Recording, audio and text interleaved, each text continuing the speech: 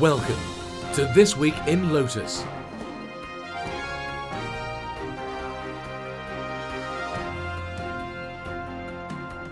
The weekly roundtable discussion of all things social, collaboration, technology and community. Here's your host, Stuart McIntyre. This Week in Lotus, episode 59, recorded on Thursday, 7th July 2011. Darren, I completely agree with you.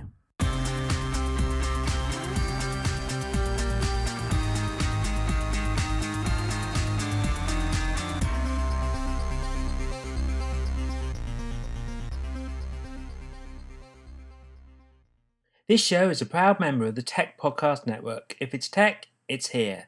You can find this and other tech-related podcasts at techpodcast.com.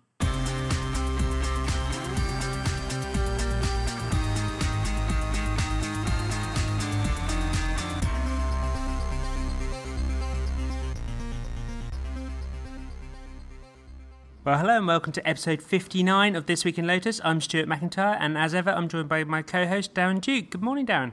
Hello, Stuart. Hello, the world. Hello, America. It's an all-American episode today. Apart from me. The imposter from the old world. You don't count. Thanks, mate. And how's your week been?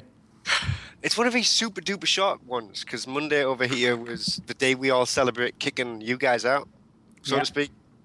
When the English left because there was too many mosquitoes. That's what I tell the Americans. That sounds almost like you qualify yourself as an American now. I'm coming to the slow realization that it was 15 years last week when I moved here. Wow.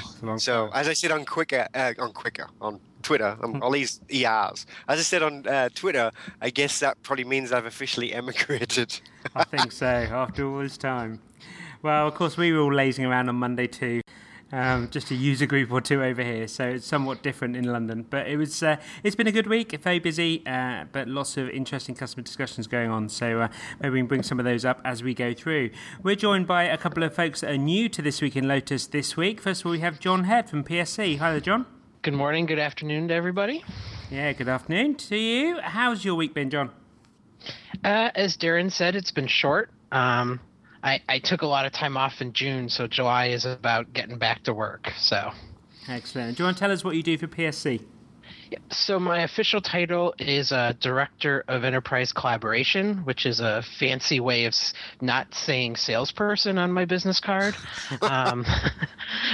So I've been at PSC for over 10 years, consulting, and now mostly in a business development role in all spaces. I think one of the things that makes PSC different than a lot of the well-known partners in the Lotus community is we are not a sole IBM practitioner. We are a 100-person, multiple-location company with very strong practices in IBM, Microsoft, and in a lot of the SOA enterprise spaces, and we, and a lot of the other collaboration stuff like Salesforce. So my job is out there selling and evangelizing PSC and everything we do. Excellent. Of course, you speak at Lotusphere and plenty of other events besides. Yeah, the speaking is, for me has always been. It's an excuse to hang out with my friends in the early days. I think you guys know what I mean by that. But now it's turned into probably the best sales tool ever. Excellent. Well, thank you for coming on the podcast today. I know we've been trying to line this up for a little while, so great that you could join us on the episode. Thank you. And we also have Jonathan Greep as well. Hi there, Jonathan. Hey, Stuart. How are you? Hello. I'm very good, thank you. And this is once again one of those episodes where I should have asked you how to pronounce your surname first. So did I get it right? That's right. Greep is correct. It's counterintuitive, actually. Mark it on the calendar, Darren. I got one right. First time ever. Oh, my God. And Jonathan, do you want to tell us who you work for and what you do? I'm president of JPG Consulting. We're a consulting company, basically develops software for different organizations. When we first started in 97, been a Lotus Notes user since 95. We recently transitioned over to developing our own products and selling those on a website we call notesconnectors.com. Excellent. And we're going to come back to that topic a little bit later on. But thank you ever so much for joining us today, Jonathan. It's good to have you on the show. Oh, thank you. So we're going to kick off this week, as usual, with our topics of interest and discussion, and let's start with IBM Champions. Now, we discussed this a couple of weeks ago with Joyce and Luis Benitez as well. We're honoured to be joined by an IBM champion in John Head today. John, do you want to talk us through, were you at PACLUG when this was announced? I was not. So you heard it? Yeah, I heard it. I was actually in Orlando at the time, and I heard it via basically direct messages on Twitter. So, excellent. Well, congratulations on winning it. I just wanted to kind of have a talk about it. 2 weeks on, both you and I have probably digested what it means. Have you given any thought to if it's going to change anything in terms of your relationship with IBM or the way you interact with the community, or do you just see it as kind of validation of some of the work you've been doing over the last few years? Yeah, well, it's interesting you said winning it, and I have to say I feel like it's more it's a service item. So my hope is that the IBM Champion program across brands becomes kind of the recognized Microsoft MVP like program, and I think it can be. Those take time. Something like that takes time to mature and grow. I think. The fact that it's 50 people in the world, I think, it's special. I think, PSE, we're getting ready to do a press release, and we're going to do some things around it in the Chicago area. I don't know if it's a selling tool, to me, I feel really proud. I've been doing stuff in the Lotus space since '93 when I started with AmiPro. So I think it's kind of recognition for years of service. It's kind of those I've been here so long, you put in a lot of effort. Here, have a token. I mean, and I'm not trying to belittle the program or IBM in any way, because I kind of feel the same way of all these other kinds of programs. Yeah, I think the right question to say is, how do we feel about this program, say, post Lotusphere, right? When a lot of the recognition pieces come to fruition. I think that'll be a better time to do okay, so what does this mean and how is it being used? I think that's right. And Darren, of course, your other half, Lisa Duke, was also an IBM champion. Have you guys given any thought to how it will impact STS? I've told her I want the keyboard. I don't think there's actually been. It's been one of them kind of hectic periods since that happened. We got a lot of user group stuff going on, and it was end of half, not just end of quarter, but end of half, which means the big software companies like VMware and IBM get even more uppity about their software deals. So I don't think anyone's had a time to kind of take a breath and see what it means. I thought it was funny about. John mentioned the press release, because I think the newsletter from STS just went out yesterday, the day before, and I think it was mentioned in our somewhat regular, somewhat not regular newsletter. So whether it's salesy, I don't know. I'm with John. I think the speaking and the blogging is the number one sales tool, because really in sales it's all about getting over the barriers, and I think the speaking and the blogging do. I'm not sure if the IBM Champion Award kind of would be understood enough outside of the community to take that as what it is. It should do, but I'm not sure if it will yet. And I think, Darren, what we're going to try is in Chicago there's an online publication and actually a magazine that goes out every week called Crane's Chicago Business, and I know they have versions of that in other cities. And we're actually, and they have an awards, section, and we're actually submitting the press release to that, because it's not right. I guess to me, what I really like is it's not IBM Lotus Champions, it's IBM Champions. I think people will take some recognition of it, even if they're not in our community. I'd certainly like that to be the case. I mean, I'm one of those folks that have been given this and haven't blogged about it, haven't really made too much about it, just because I've tried to let it kind of percolate through, because I'm not quite sure what impact it's going to have. I mean, it's tremendous. It's a huge honour to be given it, awarded it, however you want to phrase that. But it's kind of too early to know what impact it's going to have. As Darren was saying, I'm not sure it's a sales device, because it doesn't really talk about the company. It talks about actually the stuff most of all we do in our spare time, I guess, with the blogging and some of the events we do. There are very few people that are paid to do that. That's something we do kind of voluntary. So it's going to be interesting to see whether it actually plays into any decisions that customers make between one partner or another, or one consultant or another, and particularly actually for the customers that were given those awards. I'm thinking of Sharon Bellamy and Simon Vaughan, who are both, my customers in the UK, how that's going to impact them. It's going to be interesting to see whether it makes any difference to them when it comes to, annual pay reviews and, and those kind of things, whether it actually makes a material difference to the way they do their jobs. And I'm guessing you mean the pay raise, not a pay decrease, right? Absolutely. So yeah, it'll be interesting to see kind of what comes of it. And Jonathan, sort of maybe slightly from the outside, did you hear about these awards being given out a couple of weeks ago? I did, and it was really great to see so many people are respected on that list. And I have to say that if I had the choice of seeking out somebody with knowledge in a particular area, I might start with that list first. So to me, I think kudos to you guys. I mean, it's great that you're on that list, and I think it's a great recognition to you within the community. Well, thanks, Jonathan. It'll certainly it's garnered quite a lot of attention, and it's great that people at Ed and Joyce are making a very big deal of it. And it'll be interesting to see how it moves forward. As we get to the next set of award champions that are generated, I think they're going to add some more at Lotusphere. I think that was what Joyce said. That's what it sounded like. At least to me, it'll be interesting to see what the schedule is. I mean, I hope they sync up kind of what I'm going to call the renewal date, kind of, what other programs do.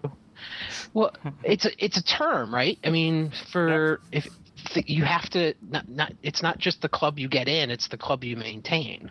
So I hope I hope they add people quickly, but I hope they don't have 10 groups that we all have to maintain when people are and aren't champions.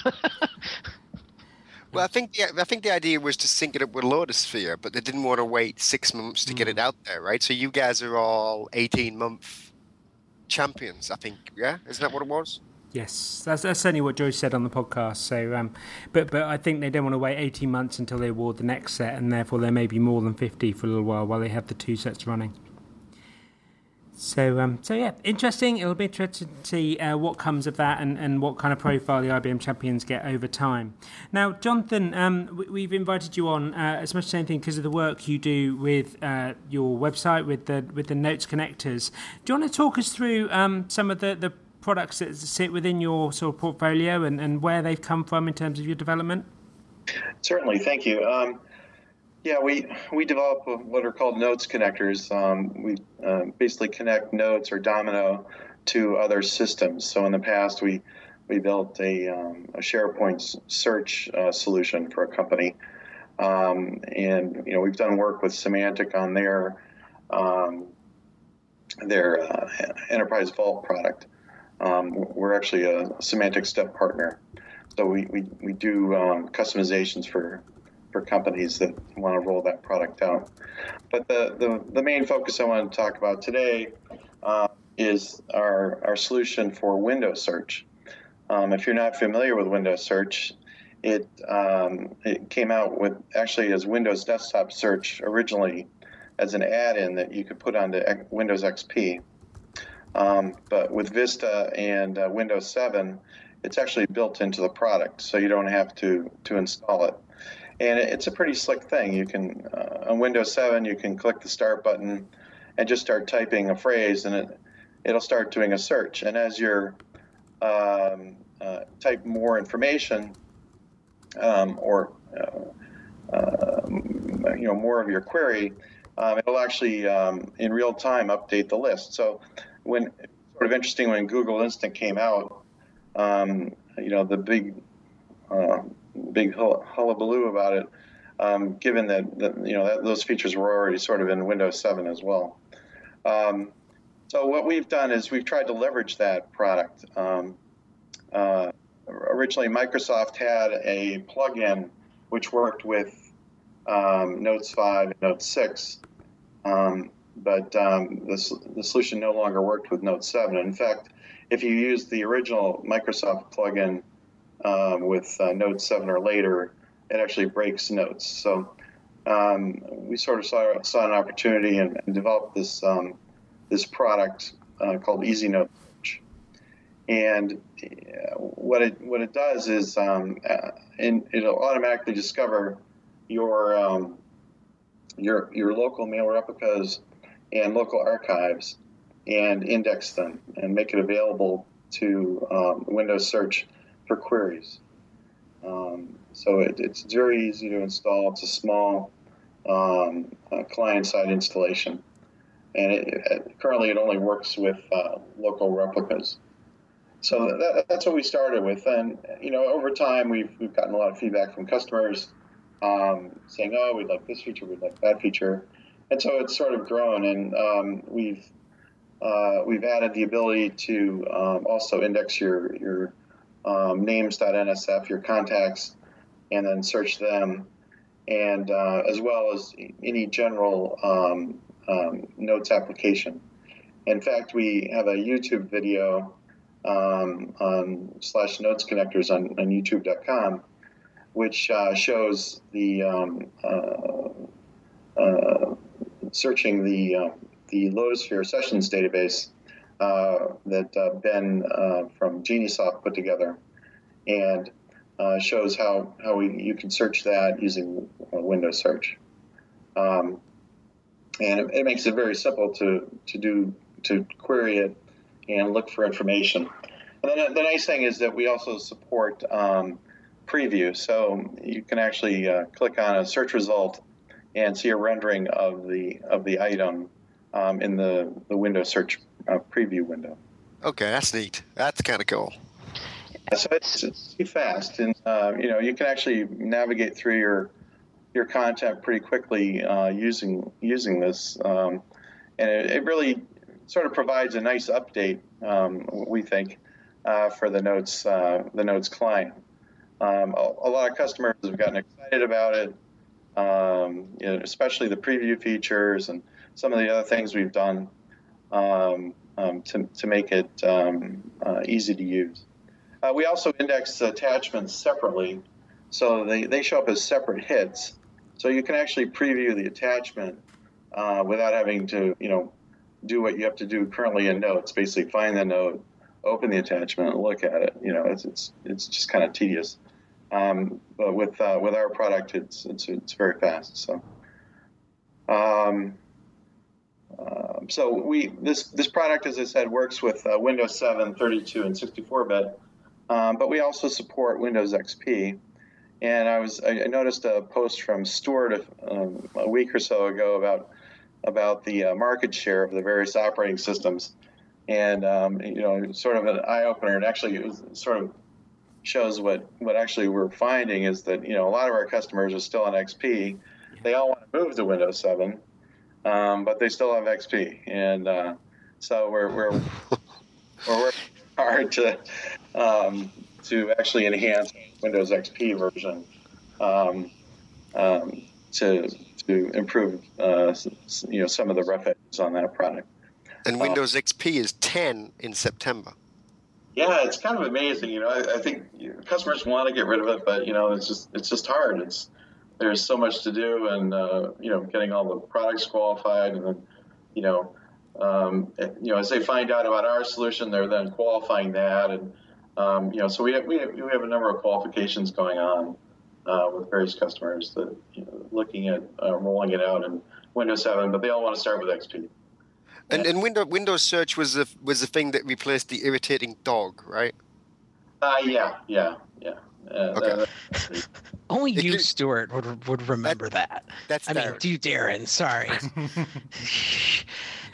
The dog. It was the only thing worse than Clippy. Yeah. Those were pretty annoying.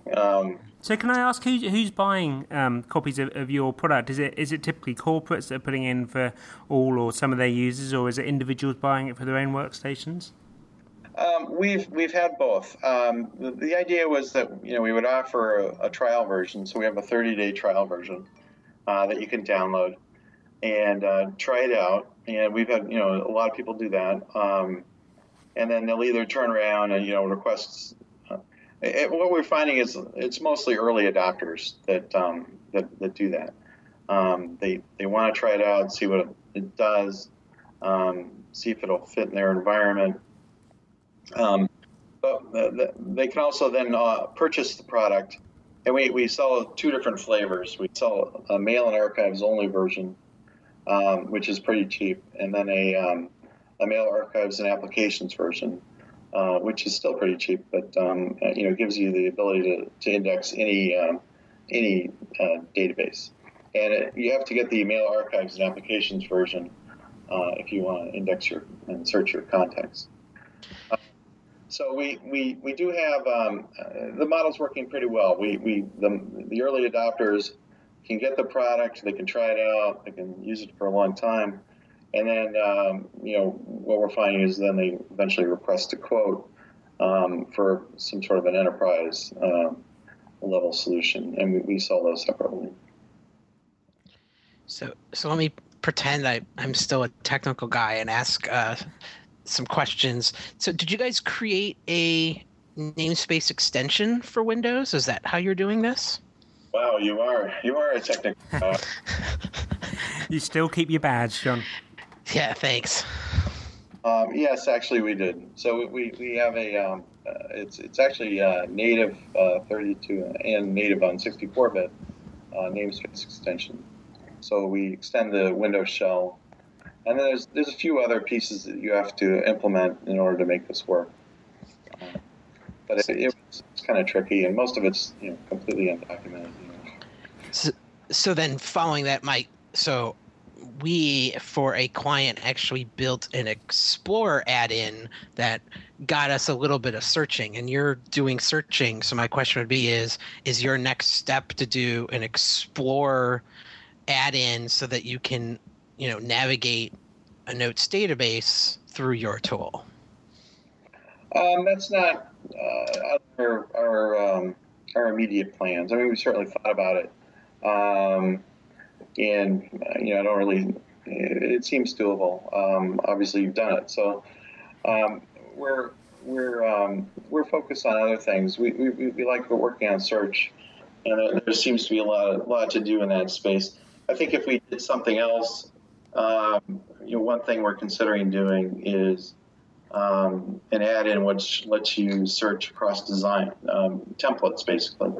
So it'd be focused on template developers, and you could quickly find elements. Because I've tried to use the one in Eclipse, and it just it almost seems like it's iterating through all the design elements, doing a search. And so what this would do, index those templates, and then you could quickly search them.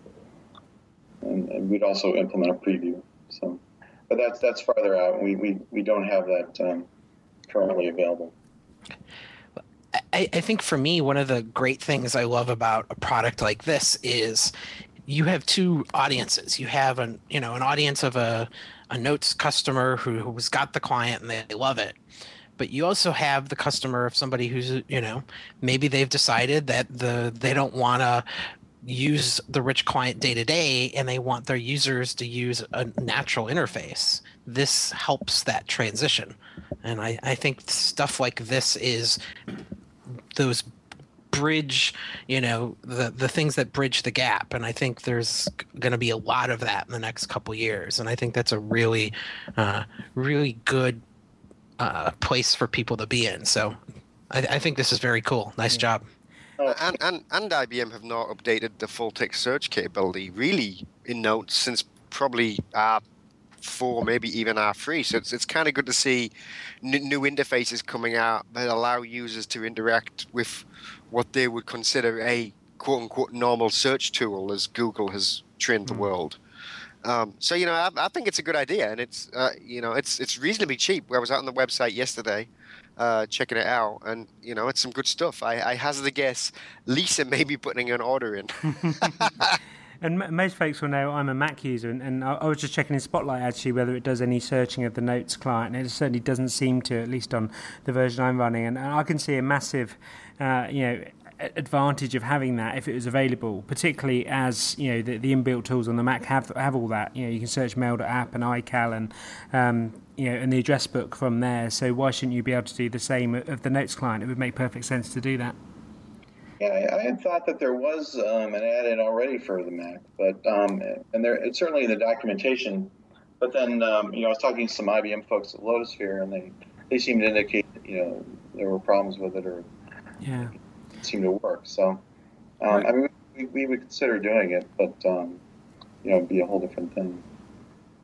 Well, it's great. We'll have a link to your website in the show notes, and I recommend people do take a look. I think it could well help a number of users, particularly on corporate sites. And I think it's great that we're getting new ISVs coming through and coming up with innovative ideas around the Notes client and also Domino and other platforms in the Lotus portfolio. So thank you very much for the efforts you're making in that area. It's great. Oh, well, thank you very much. So moving on to the next topic, John, I saw a blog post from you on this very topic, I think in the last 24 hours or so, which is that there's news that IBM has lost an account at the University of Nebraska to Microsoft. I think they're moving their email off of Notes and Domino onto the Microsoft platform instead. And John, you blogged about it, as many other people have, it in terms of where that, or what that decision means maybe for other customers. Clearly, customers are making business decisions all the time in terms of prioritization and platform choice and so on. But maybe there's a bigger picture here that we can talk about in terms of what this might mean for some partners and also other customers in the academic space. Do you want to lead us on this one? Sure. I think my post was mostly to get us off of the community off of the discussion of, oh my gosh, there was incentives given by Microsoft to help sweeten the deal.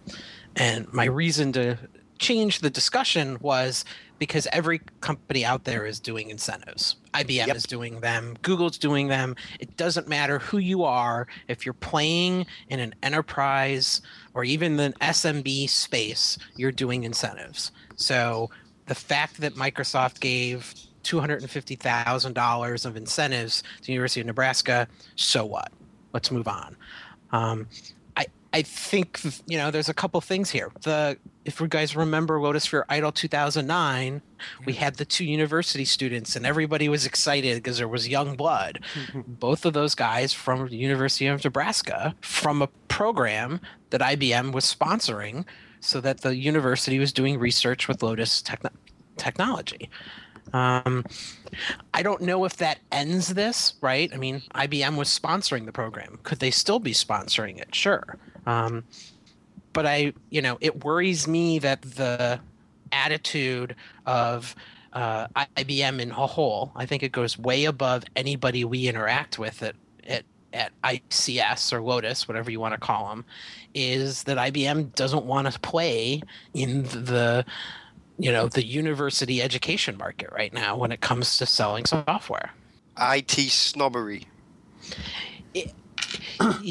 It really. And Nathan Freeman wrote a good comment on my blog this morning, or it is this morning, my time. That basically says that IBM treats universities and enterprises as cathedrals. Google treats them as bazaars. And I think it's a great analogy, right? And he's also right when he said someone at IBM has taken the decision to ignore that market. I think Nathan was spot on with that as well. I think this is a big corporate direction decision where they have chosen, regardless of what it looks like on the battlefield, they've chosen not to fight this war.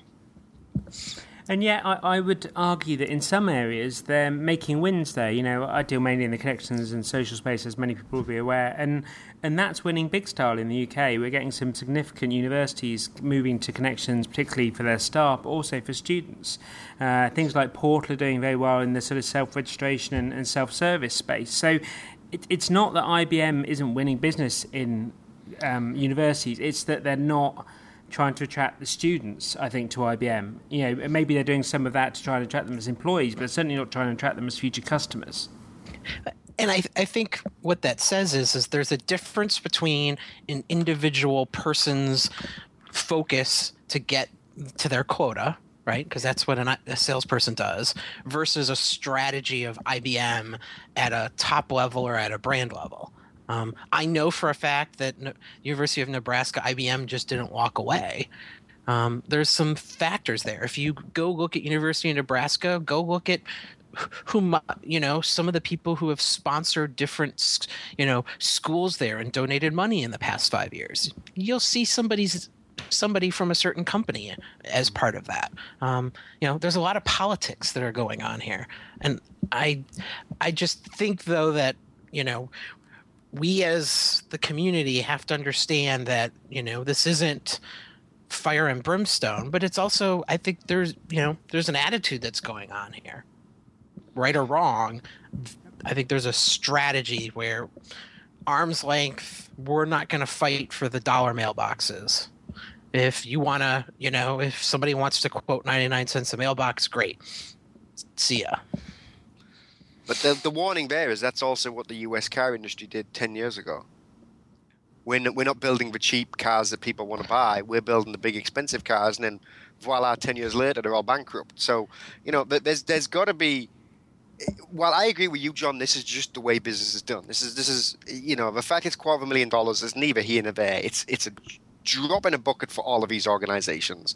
But if IBM choose not to play in this, then in 10 years they can't come back and say, like they did to Nathan a couple of months ago, where you should have told us this 10 years ago, and Nathan goes, yeah, I did, there's the post.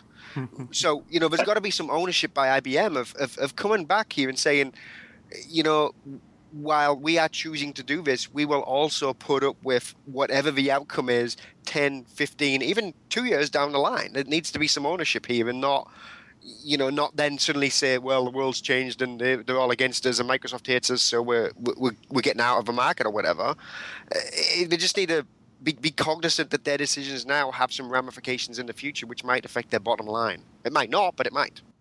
I'm just wondering, we're talking, it seems, a little bit about education of students in terms of some of the development platforms, and we've discussed that previously on this podcast, but also in this case very much about email and messaging. I mean, is it partially at least a matter that Notes and Domino isn't a good fit for university email these days? It tends to be a drive towards doing stuff on the web around minimum touch to desktops and laptops and that kind of thing, because mostly they're owned by the students themselves. Is it just that actually Notes and Domino doesn't fit as well as maybe Outlook and Exchange does or Gmail does in that kind of environment?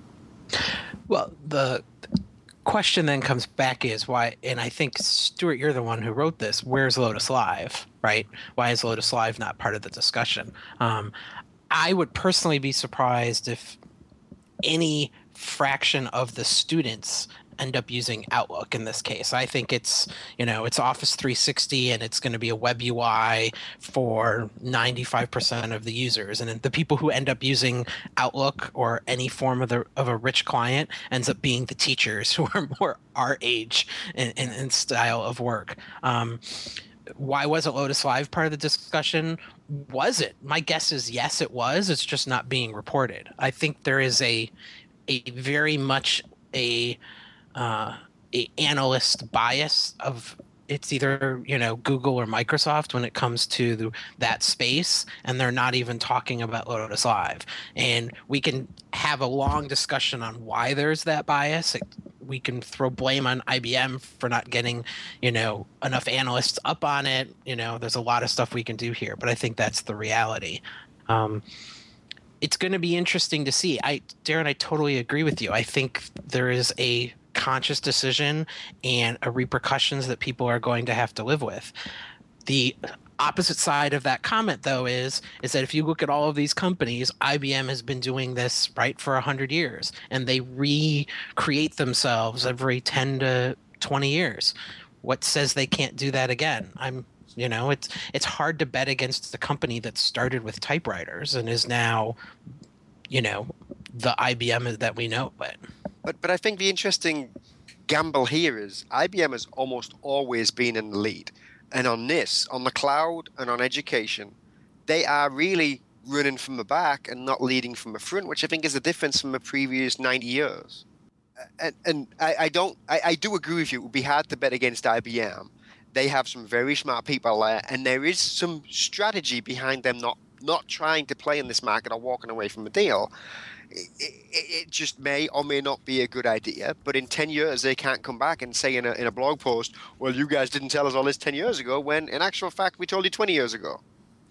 So let me an interesting response to that is I've been with my family quite a bit the past month, and I was talking with my youngest sister and talking about some education stuff. And I asked, was just out of the blue, how do you communicate? She says, yeah, well, we have these email accounts that we have to go check stuff teachers, but none of the students use that to communicate. We all use Facebook. And that was the point Ed made, right? He's like, well, what's the point of getting all uppity about this? The last time this happened, whatever the last big university was that went, it's like the students don't use it. And that may well be true, but that does not come across in any of these press releases or articles in eWeek or wherever the hell it come from. And IBM just need to shout more about this. Or IBM just need to say, well, if they're not using it, here you have it, and just play the perception game.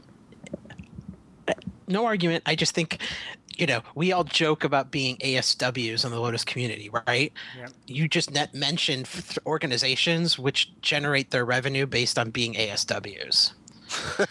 They have to write content that grabs people, that generates, clicks. I thought that was called marketing, but okay. Point taken.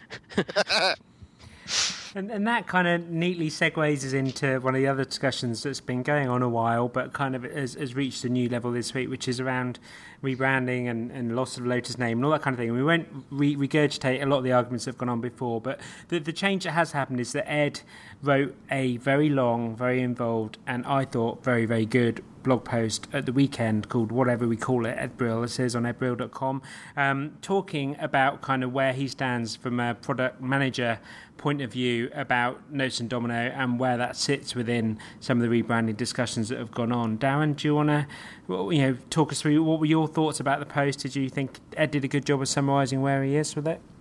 Yeah, I couldn't write a blog post that long. That's a lot of 140 character tweets right in there. He did a good job, and he outlined, I think, some of his frustrations with IBM, with the process that went on, with ourselves, with everybody else, and I think it's a fair assumption to make that. I think IBM themselves are frustrated that we're making a mountain out of what they perceive to be a molehill, and it might be a molehill. It might not be a molehill. I tend to think that it's on the mountain side of that equation, just because of the way it looks. And there was a couple of back and forths on Ed's blog. I haven't been back out there for a couple of days, but I see it's up to 80 comments or so now. But if they are not rebranding, yet they move all of the new shiny balls of tinfoil out into the IBM brand, but leave Notes and Domino inside of Lotus, I just think that smells a bit fishy. And that's my only worry. I think it looks bad, especially when on the blog he said we move Connections and Same Time out because we've realized that the perception of Lotus is hard in new sales. Well, that also kind of makes it sound a lot like we don't expect to do a lot of net new revenue in the Notes Domino market, so why should we bother moving it, which was the other thing I took away from, but I didn't actually comment on that. I just let that one alone, I think. So, Darren, my only comment back on that is Notes is a fairly mature market and a marketplace. It's kind of like Office. They're not looking for net new sales in the U.S. They're looking for renewals, right? They're looking in new markets for new sales. I think, to me, whether you do rebrand or not, the future of Notes in terms of revenue is as they tie it together with Project Vulkan and they can sell functionality to other IBM products that leverage Notes that requires, a license. I don't think anybody in the U.S. is expecting Notes and Office to generate lots of new net new revenue. And I would agree with that. I didn't say that out loud. I left that to you. But I think then that leads to a somewhat defeatist prose, which is kind of ironic, me saying that out loud. Insofar as that, this all drives in to the decision about, well, what happens to Lotus Live and Lotus Live Notes? Was that not supposed to be the rebirth and the sky is blue and the birds are singing and everything like that for Notes? And maybe IBM are coming to the realization that it's not, and maybe we all need to come to the realization it's not too. So for me, IBM is best when it does middleware, right? I mean, the stuff most of us don't play in the MQ series space, and a lot of that WebSphere, and even all the new stuff that they've gotten, all the other quote brands. But that's where they generate a crap ton of revenue. To me, I think what they see is Notes becomes a place where we can build middleware for all of our other products, and that's where they see the real key of the technology. That's my gut. But that then takes you very much into purely an enterprise corporate space, doesn't it? I'm certainly not finding 100-person companies that are caring about middleware. They'll typically go out and buy a solution or buy a software as a service offering. They won't be in the market for buying middleware. And I think probably even if it's the ISV that's providing the middleware integrated into the solution, I'm not sure they're going to be buying something that complex that needs that kind of middleware. So it kind of does force IBM into that higher end market where they've always kind of specialised and done best, I guess. But it does leave a vast proportion of the market that Notes and Dominate has done well in, those smaller companies, without an offering that really suits them, particularly around the collaboration space.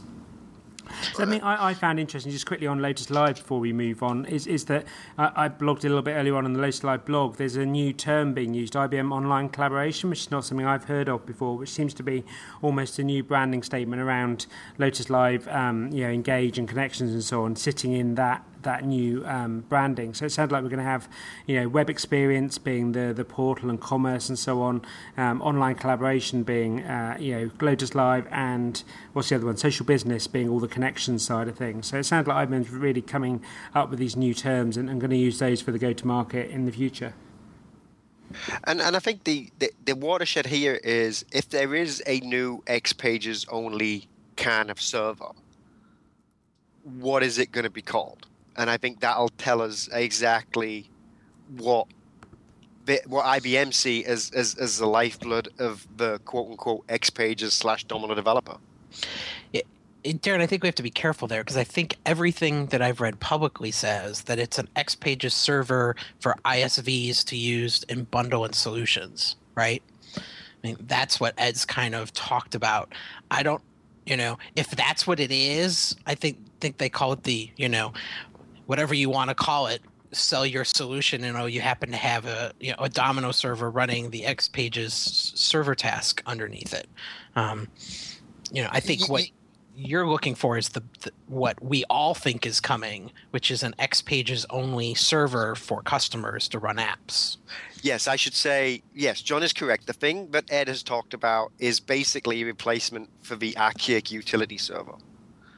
The thing I was indicating is the oft talked about eyebrow raising, for want of a better word, X Pages server that basically becomes, I guess you could argue, a headless designer client as well if they were to push the envelope. If that comes out, and I don't see that happening for a number of years, but if it does, it would be interesting to see where that falls inside of all of this, because it does look to me like obviously Connections is the future as far as that piece goes, but IBM going to morph Connections to be able to do the kind of situational applications that you can do easily in Notes and somewhat easily, but not easy in SharePoint. And is that where they're looking to leverage Connections in the future? Well, I guess, we should, for me, I don't hear IBMers or customers talking about a X Pages only server. I hear the bubble, right? The Lotus community, whatever. You're right there. Yes. The 300 blogs and 1,000 people who read them every day. The 300, I like that visual. That's us, the Vanguard, stacking up the bodies. No, right? I mean, Planet Lotus is 333 blogs, right? And if you figure the reading is somewhere between 1,000 and 1,500 a day, I mean, that's just my rough numbers.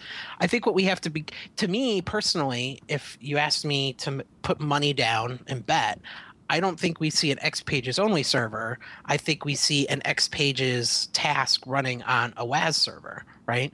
Because it's JSF. All they have to do is figure out how to make an NSF work on a WAS server, and Xpages technically should be able to run. I mean, that's, if you wanted me to bet where the next option would be, is I think we get that. I didn't say anywhere in that conversation that the Xpages only server would be Domino. That's true. It's true. So what I find interesting as somebody who tries to stay out of this discussion as much as possible is, number one, the IBM community call that happened a couple weeks ago was the biggest train wreck I've ever seen. Right? And it was a train wreck because it was open to anybody who wanted to join, because it was on Joyce's community call, which I love, but it allowed people who, like to write thought-provoking entries on the web to attend and to take screenshots, right? But it's also a discussion that my guess is most of the people that we interact with at IBM have no ability to affect the outcome. I think this branding discussion is so high up at IBM that the people that we want to tell us stuff probably don't know what's happening. Nail, meat, head. He's exactly right. Excellent. Well, I'd like to close that discussion really by thanking Ed for taking the time to write the blog post. I think it's incredibly valuable, whatever the discussions go on, when senior IBMers take the time out to write to the community, whether it's customers, business partners, ISVs that are reading those posts. I think it's really important that those conversations go on, and I think Ed leads the way in that. And I think whilst there are many IBMers that tweet on Twitter and so on, in terms of kind of some of the marketing stuff that goes on, I think Ed really does get involved in the discussion and the conversation. I think that's really valuable that he continues to do that. So something else that's been on the news threads this week has really been around Google+, mostly people complaining they can't get invites. But this kind of came out of the blue. I know Google had talked about, I think it was Eric Schmidt, talked about how they kind of ceded ground to Facebook with some very bad decisions over the last 2 to 3 years. And then almost it seemed like the next day, maybe it was a week or so later, they then came out with Google+, as I say, out of the blue. Any thoughts? I think, John, you're on there now, aren't you? Any thoughts on Google+, whether it's going to make a big difference to people in this space? So I don't think my reaction is going to be as entertaining as Darren's is. I think it's interesting. I think it's the Circle's way of organizing stuff is pretty impressive. The content stream to me feels more like friend feed than anything else, and there's a reason people stopped using friend feed. My question is this: why would you release a competitor to Twitter and Facebook without an API? Why did they not wait to launch till they had the API ready? Very interesting question. My whole opinion of this is kind of like, whatever. I'll come back in a year and see if it's still around. But more importantly, I always say this about Google, and I've just summed it up in a tweet earlier this morning. And that is, people need to look at how Google do this stuff. They immediately release it. It might not be production ready, but there's none of this, preview stuff. We'll build it up for a year and a half and still not release it. We'll just throw it out there, and then we will use jealousy and peer pressure to drive adoption. And there's nothing like that. We've all been to high school. We all know what it's like to be not the cool kid. And Google are a genius at making people use, to all intents and purposes, shit that they already have somewhere else. They did it with Yahoo on the search. Admittedly, there were some other decisions there, but now they're trying to do it with Facebook. But honestly, this smacks a lot like of IBM and Microsoft classic battles of the past decades. It almost looks to me like Google are really, really worried that Facebook are slowly going to erode their 97% revenue stream that is search, because when you go and search for something, it's difficult to find exactly what you're looking for if you're going to buy something. And I think they're worried that the whole peer, I will tell you I bought some shoes, so you will go buy the same shoes from the same manufacturer. I think they're really scared of that, and I think they should be. But it's kind of just trading blows. Facebook add email, Google then add Facebook features. Now Facebook are integrating into Skype. So, it's tit for tat. I'll come back in a year and see what's still alive. I think there's a couple of points on that. One is in terms of the preview stuff. That's what they did with Wave, if you remember. They had that what looked like a really fantastic demo that they did at Google I/O. Everybody watched that 2-hour long session. It was a massive hit on the web, and then they delivered and actually underwhelmed with the delivery that they offered to the beta customers. I think what they've done with this one is announced it much more out of the blue, and I think it's done them some favours, because although it may not be ready, people are expecting it to be ready because it's a brand new beta release. The other thing I think is that Facebook is a destination site. It's where many thousands of people around the world go to every day and spend time. I think what's different about the Google is if they really integrate Plus with everything they do. If results from your network come up on your Google search, if it integrates with Google Talk, if on Gmail that again millions of people use, it comes up with some of your social stuff as well. I think it's a very different proposition from Facebook, although there's obviously a huge number of similarities. I think the other thing is that Facebook has already been shown to not be kind of business ready. It's business ready from a social media perspective in terms of selling my brand to consumers, but in terms of B2B, there's almost nothing that's of value in Facebook. I think Google Plus is going to be different. Well, and it goes back to how the companies make money, right? Facebook are desperate to make money, and Google are desperate to make money in another way apart from advertising. Well, so there's a couple things. Number one, it's another place to pimp my blog entries, right? Well, no. So all four of us, we use we're all about creating content and then getting that content into people's faces, right? And Stuart, you're the expert at it, and I don't mean that in a negative way, but I mean the amount you generate a significant amount of content, but it means nothing if people don't read it. Have you seen how many children he's got? It's all his kids typing. So he uses Twitter and Facebook and Planet Lotus and sites to get those links into other people's hands. And Google Plus becomes another stream for that. I think that's the first thing all of us have to look at it as. So question, when does that number of streams become the Mississippi and it's impossible to cross and it's impossible to hit them all, and we start to see a thinning out of the quote-unquote streams? Because there's too many. No argument there. And that's why for me, when I look at Google Plus and there's different, right? So right now the people in Google Plus are the digerati and the early adopters, right? If I'm going to get somebody, so let me give you an example of how I looked at Google Plus and why I think it has a long way to go. In June, Facebook became the tool that I used to communicate news of everything that was going on in my personal life. And what was amazing about it is my father had gone to his 50th high school reunion last October. He had joined Facebook and he had connected with about 50 of his high school mates on Facebook from the reunion. And they used Facebook to get people to the reunion that they couldn't find. When my father passed and I posted on his Facebook page, I had so many contacts and people reaching out because of that. That is not possible on Google Plus today. And that's the kind of engagement that people like on Facebook. But now take out Farmville, right? Take out the games, because there's a certain people who just use Facebook as a way not to work. But Facebook has become an engagement model of reaching people you haven't talked to. I found my best friend in grade school on Facebook this week because he read a post that somebody said something about my dad, right? That isn't going to happen on Google Plus today. It's Scoble posting videos, which he posts everywhere. He just happened to posting them on Google Plus first now. So it's a tipping point conversation then, right? But again, it goes back to why did Google Wave fail? Why did email succeed? Why is Facebook so successful?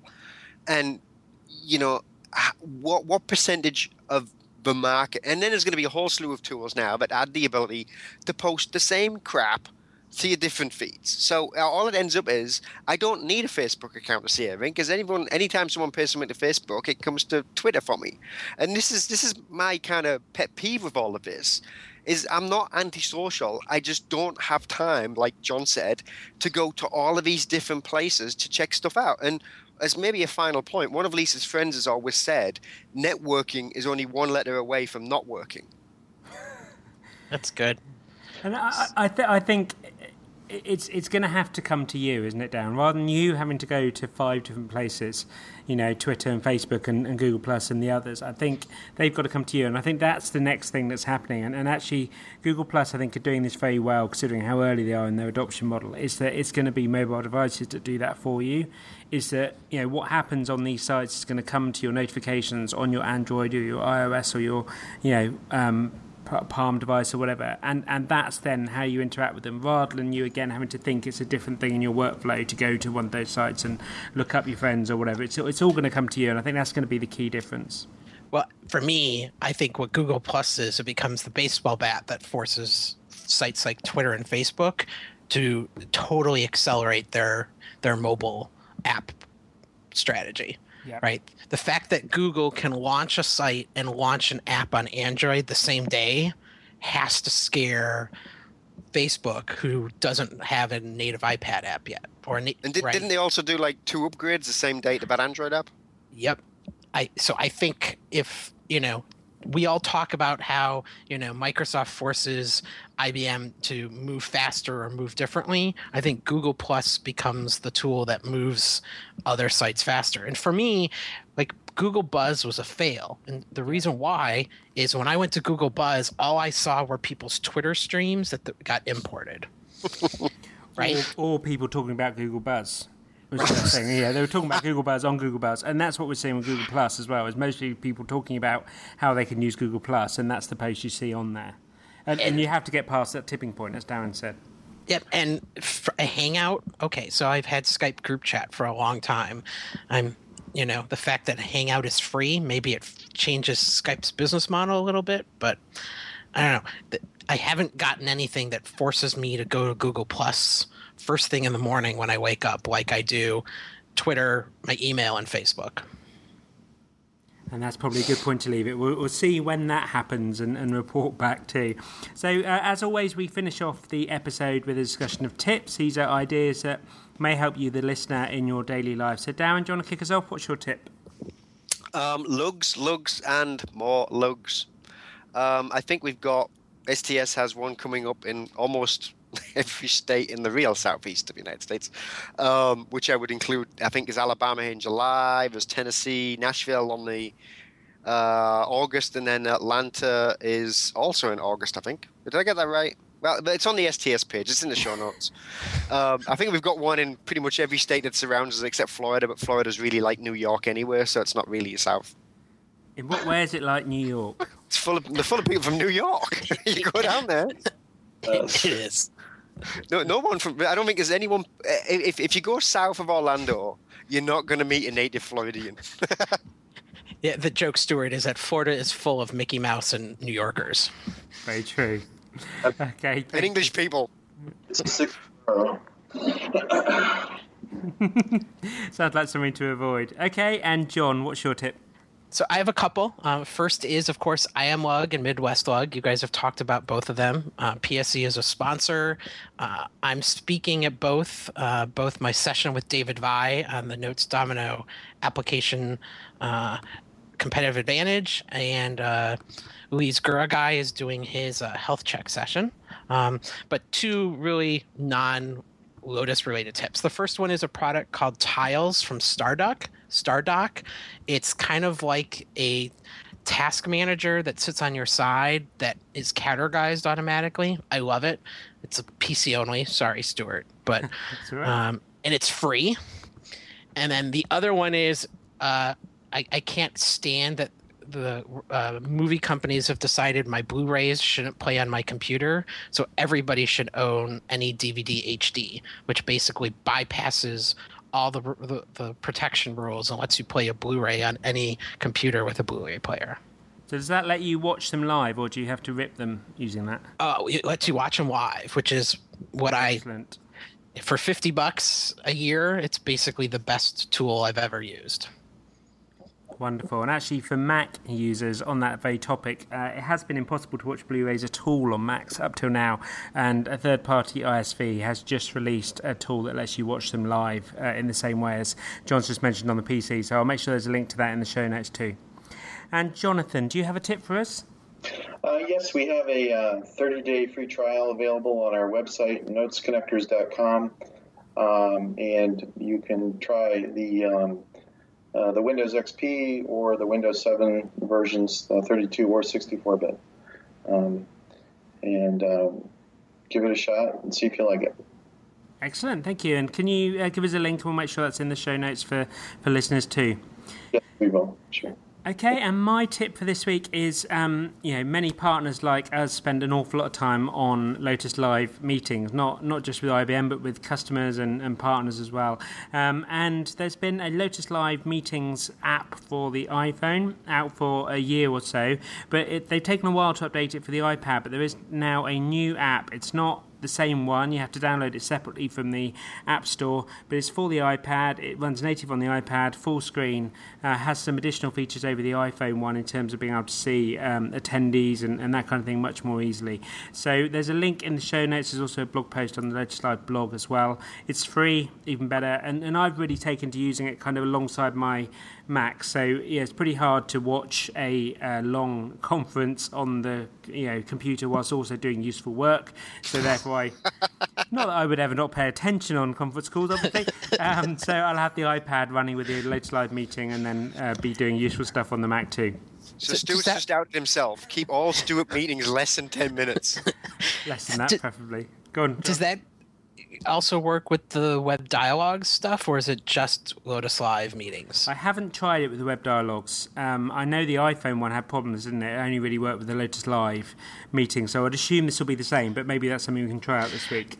So in honor of, Darren, I will have my one complaint. Can we please get every single web meeting that we as a community have to partake with IBM on a single URL? Rant done. Absolutely, and also make it so when you log into Lotus Live, it carries your username across into the meeting too. Okay, that's a good tip, and hopefully a minor rant from Mr. Head. Make a note for the guys that are in that department. So that brings us to the end of our episode. We're just over the hour, so we'll just go around the table one more time asking how do people find you, track you down, get hold of you in the week ahead. So Darren, do you want to kick us off? blog.darrenduke.net for all things technically related, and a somewhat quiet week on Twitter, Darren Duke, all one word for my 140-character rants, of which Google Plus is the latest target. Excellent, thank you, Darren. And John Head, do you want to tell us how people get hold of you? Yep. So johndavidhead.com is my blog. John Head on Twitter. Typically John D. Head everywhere else. LinkedIn, Facebook, Skype, and jhead@pscgroup.com is email. Wonderful. What's this email thing you talk about? It's the way we actually make money. Excellent, John. Great to have you on the podcast at last after a year and a bit of doing these things. Hopefully we can have you back on again sometime soon. Thanks for having me. Great. And also, Jonathan, how do people track you down? Email jgreep@jgreep.com. We have a Twitter at Notes Connectors. Also a blog, notesconnectors.blogspot.com. Lovely. Thank you very much. Thanks for taking part, and I advise people to go and have a look at the website for your products too. They look really great. So thank you for being involved today. Well, thank you for having me. Okay, and I'm Stuart McIntyre. You can find me on Twitter at Stuart McIntyre, and the company is Collaboration Matters. The website is collaborationmatters.com. So thank you for joining us today on This Week in Lotus. Till next week, bye. All opinions expressed during this podcast are those of the participants only and do not necessarily represent those of their employer.